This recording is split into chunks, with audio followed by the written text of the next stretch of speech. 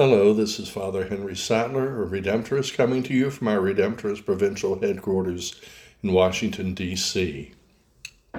This is a reading from the Gospel of John for the 21st of May. Jesus said to his disciples, "If the world hates you, realize that it hated me first.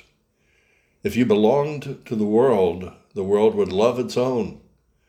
But because you do not belong to the world, and I have chosen you out of the world hates you. Remember the word I spoke to you. No slave is greater than his master. If they persecuted me, they will also persecute you. If they kept my word, they will also keep yours. And they will do all these things to you on account of my name, because they do not know the one who sent me." The Gospel of the Lord. No one wants to be hated. We all want to be loved. God told us to love one another. But Jesus here in this Gospel talks to his disciples and says the reality is, even if you love, you're going to be hated.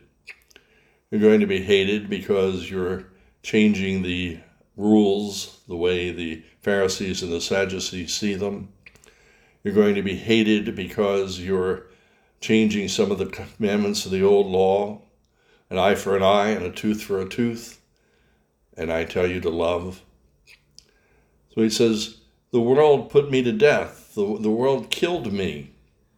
So do you expect that that's not going to happen to you if they killed the Son of God? They will not like what you have to say. If they persecuted me, they'll also persecute you. But on the other hand, he says, if they kept my word, they will also keep yours. And whatever they do, they will do on account of my name, for me or against me, because they don't know the one who sent me, for me or against me. And so here we are. We say to our world, this is our values, this is what we believe. And the world says, well, I don't agree with you. And so we're supposed to change because the world doesn't agree with us. And sometimes we have to say, sorry, world, you don't agree, but this is what I believe. This is what I believe our God has told me and told us. In the first reading of the day, which I didn't share with you, Paul is told by the Holy Spirit not to go to this place and not to go to that place, because the Holy Spirit has a plan. For each one of us, the Holy Spirit has a plan. May we follow where our God leads us.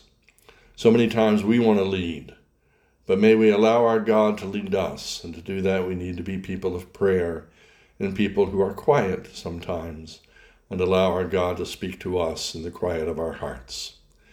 We believe the Holy Spirit is just as active and just as real and alive now as it was on the day of Pentecost.